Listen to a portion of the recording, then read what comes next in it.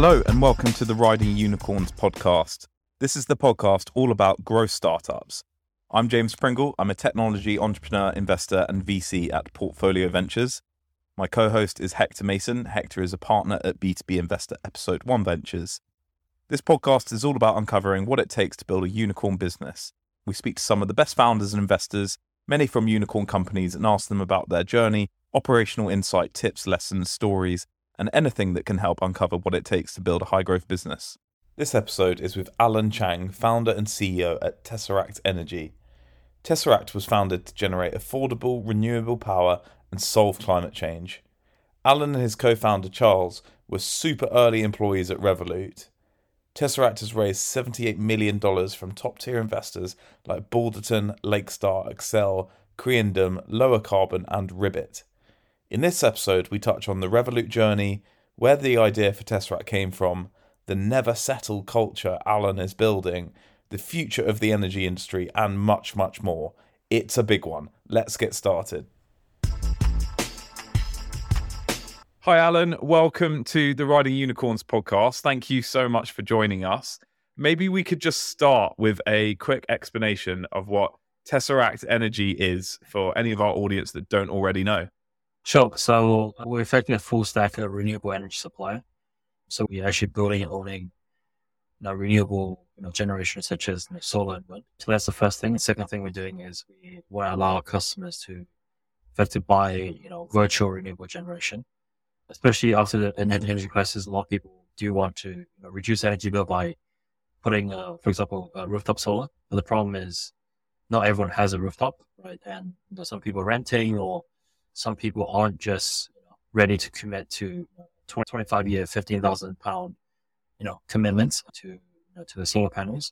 So basically, we offer a very virtual solution where 10% renewable you can use to reduce the energy bill with us. Plus, there's all the benefits of being virtual, such as if you move house, move apartments, if you're renting, you can basically take your generation with you. Right? So that's basically in short. It's awesome. You guys raised probably one of, if not the flashiest pre-seeds of 2022. And I think it was $78 million off the bat, which is extraordinary. And just talk to us about how you raised that and why you need to raise so much straight away. Yeah, so effectively we, most energy suppliers, they just, contrary to what most people believe, most energy suppliers, they just buy from the market and just resell it. And they also buy, what the market calls REGOs, right? Effectively renewable energy certificates, such that they can claim they're 100% renewable, right? But what's very interesting, right, is when you see the gas prices going up, the energy prices from the tariffs also go up, right? So if it's fully renewable, then something doesn't add up, right? Whereas what we're doing, right, we're actually starting with, we're actually also building our generation from scratch. Right. And that's why we need so much capital upfront to effectively kickstart a renewable energy business. Right? So that's really number one. And number two is over time, we want to effectively, decentralize it and make sure anyone can participate in the renewable energy network. Anyone can contribute. Right now, most renewable energy generation is really controlled by no more than 10 companies, right? Mostly pension funds, infra funds, and private equity funds, right? And effectively, everyone's paying bills to them. All we want to do is, we want to be able to, bring that to everyone, right?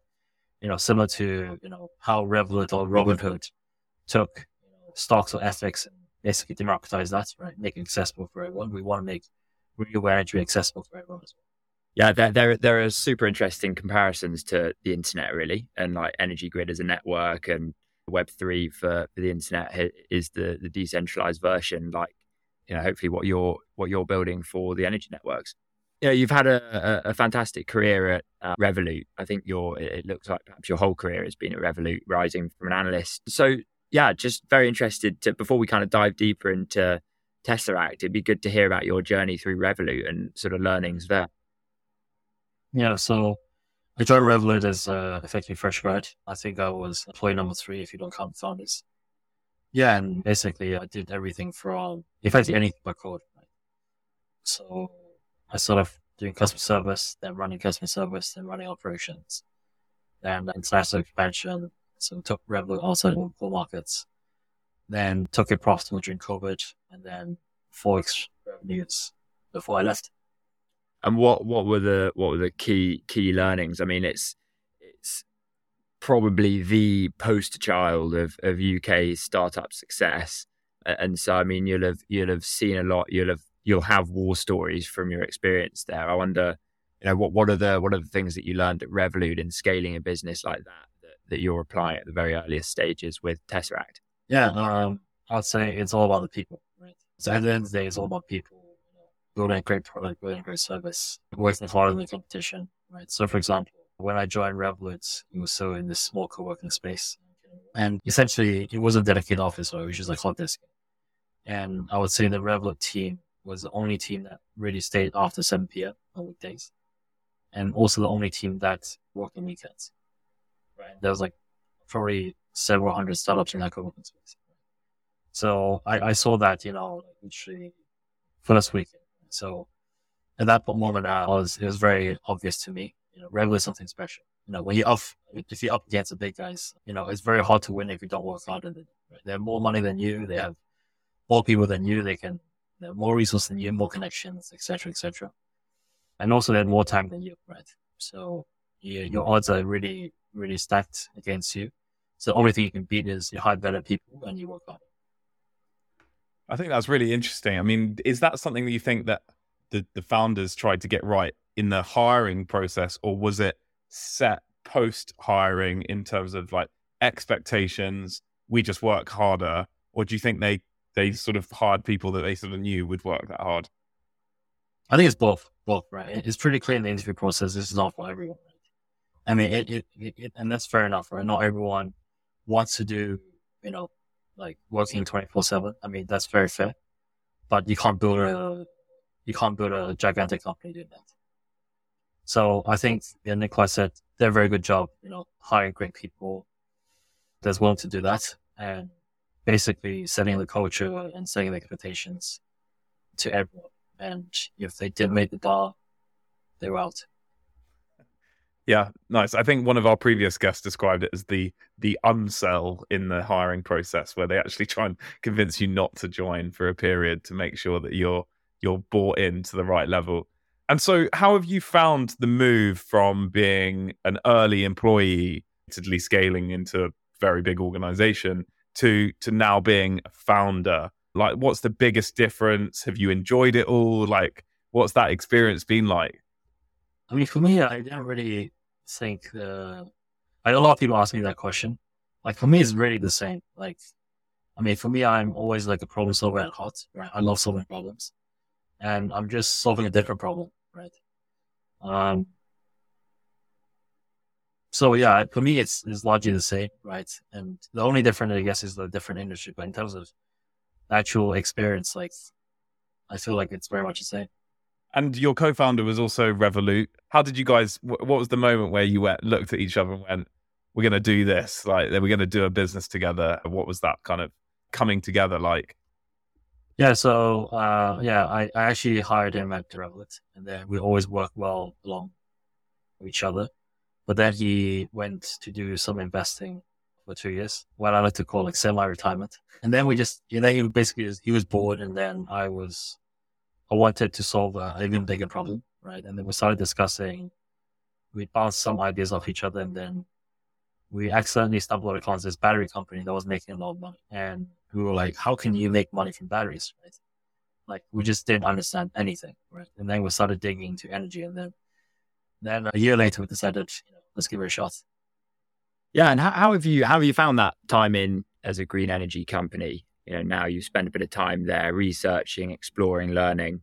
Has your view of the market changed at all since starting a business? It's quite different from being an insider versus looking at it from the outside. The solution you're building seems obvious and it seems like something that would make sense, but I think it's easy to underestimate the complexity of the power grid, right? And so I just wonder, how you found that, whether actually you've kind of peeled back a few layers of the onion and just found a mess that's much harder to work with than you're expecting. For sure. I think energy markets is very, very complicated. there is a lot of because the problem is physical, right? So you start with actual generation. So there's like a physical engineering component, and then you have the grid, which is also a physical thing, and it has a lot of constraints and limitations. And then you also have to consider, for example, permitting, right? Which the local government wants to have a say. And then you have the financial markets of energy, right? Which is, is not super efficient, and there are also a lot of problems with it. And so I would say, yes, there is a lot of complexity. I would say a lot more than finance. But, I think what we've done at Revolut, right? It's, we've abstracted all the complexity away from the customer. So for the customer, it's just one button. Effectively, we maintain this similar philosophy, like we are abstracting complexity away from the customer. So for the customer, it's just one button. So I would say it's a lot more details and complexity than we originally anticipated, but they're all solvable problems. How are you getting up to speed with the complexity? Like how do you build a team around you who understands it better than you, or are you having to bury yourself in reports, research? Yeah, I'll say it's both, right? So we hired, we just made some great hires to the team. So we hired about 4 people who actually came from this industry, right? So we actually maybe a bit more, maybe 5. So for example, we hired 2 people from Tesla Energy, right? We hired 1 person from EDF Trading. He ran trading for EDF for 20 something years, and this is his second job. And we also hired an energy PhD as well. So we hired, a combination of people who actually know a lot about energy and and agree with us that something is deeply broken about energy and it needs to be fixed. Plus a bunch of people who just, don't have an energy background, but love solving big problems. And they believe they want to contribute to this, net zero transition cause, right? There's a combination of people really, and just thinking very, very deep, right? Going back to first principles. And for example, when we understand the grid, try to understand the grid, we actually first start with the engineering principles, right? What were the physics equations of the grid, and then we work all the way back up to financial markets. So we just understood the whole chain, right? Whereas a lot of energy companies,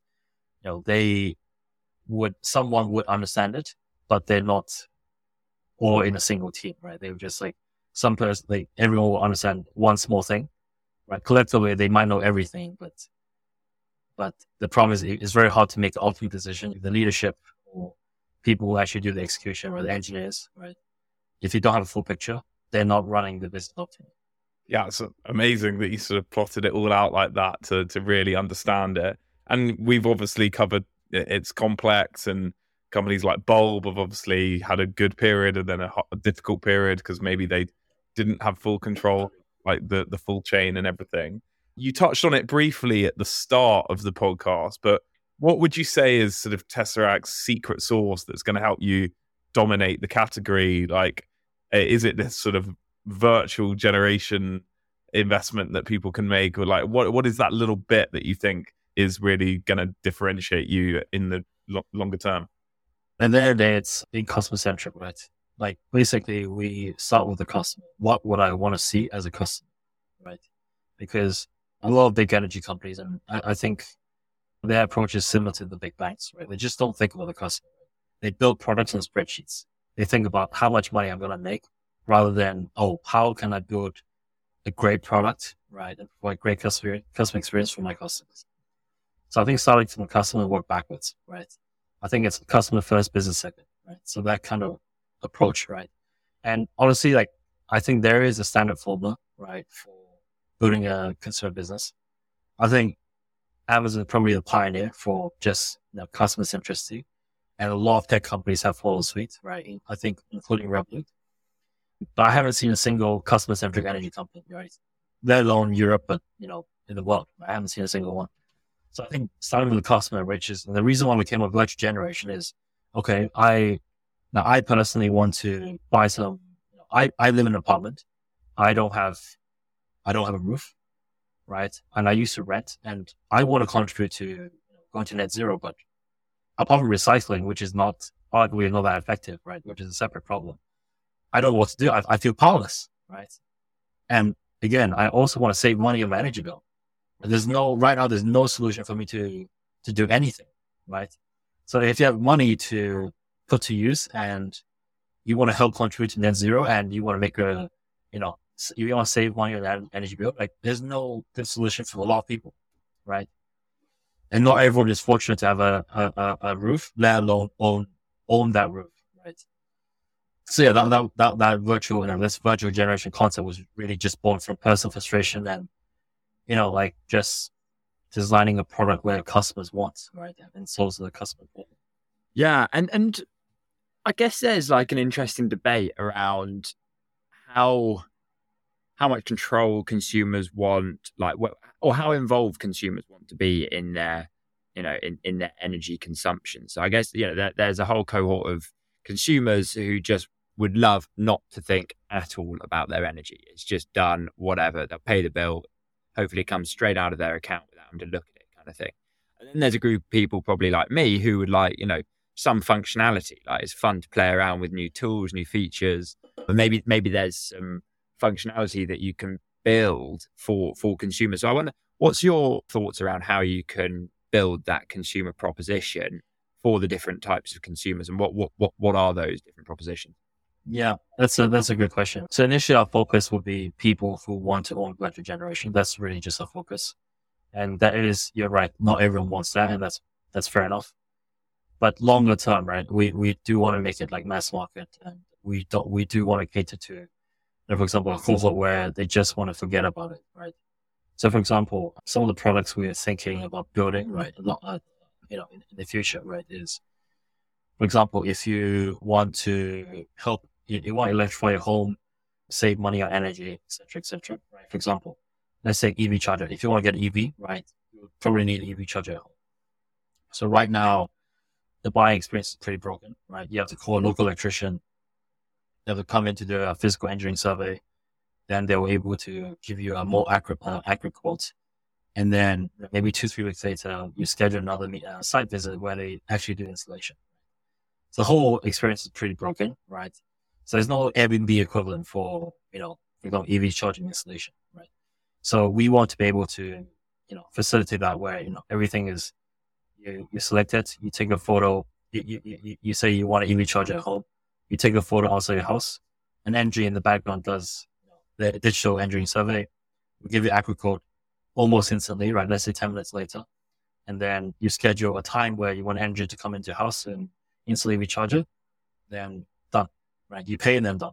You forget about it. Or for example, your EV can actually earn money providing grid services, right, to help stabilize the grid. We can actually help you completely automate that.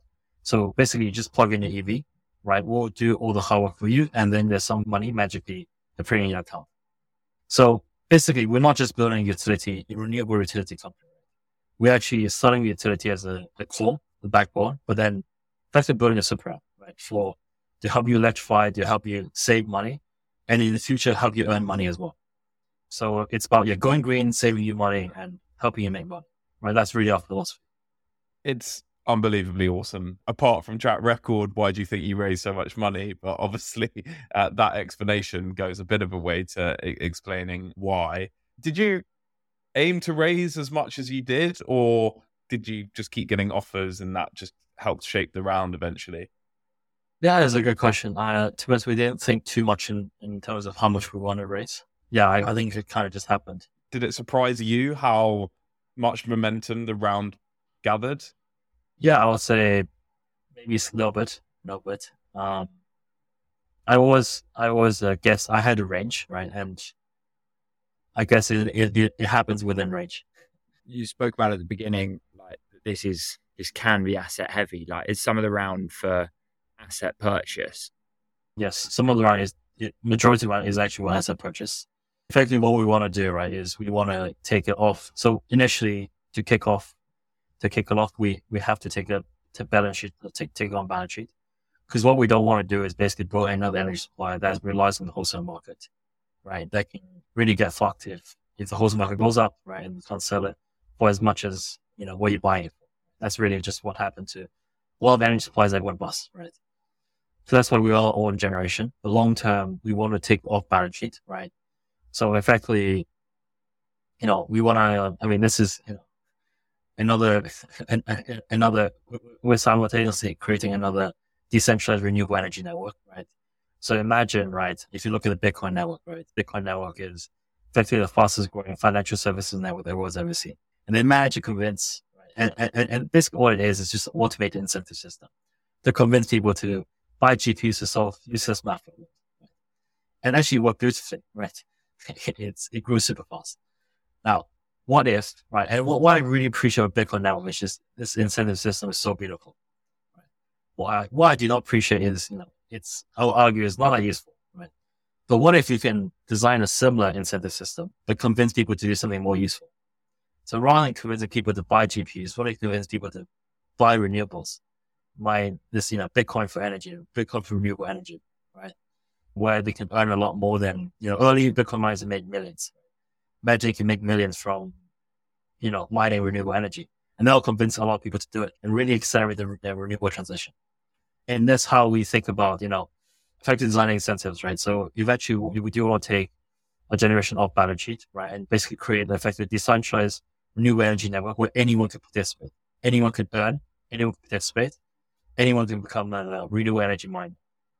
Yeah, it's an amazing vision and one that makes sense sort of in the abstract, and then like it's just a really complicated problem and difficult problem to solve. And I just wonder, like, that journey from 0 to 100, which you I'm sure have sort of mapped out and think about a lot. One of the things that strikes me is that it's just going to be, or it could be, really hard getting certain important stakeholders to kind of pick up the phone to you guys. Like, there must be all sorts of people who you're ultimately going to be putting out of business or need to do things for you that they don't want to do.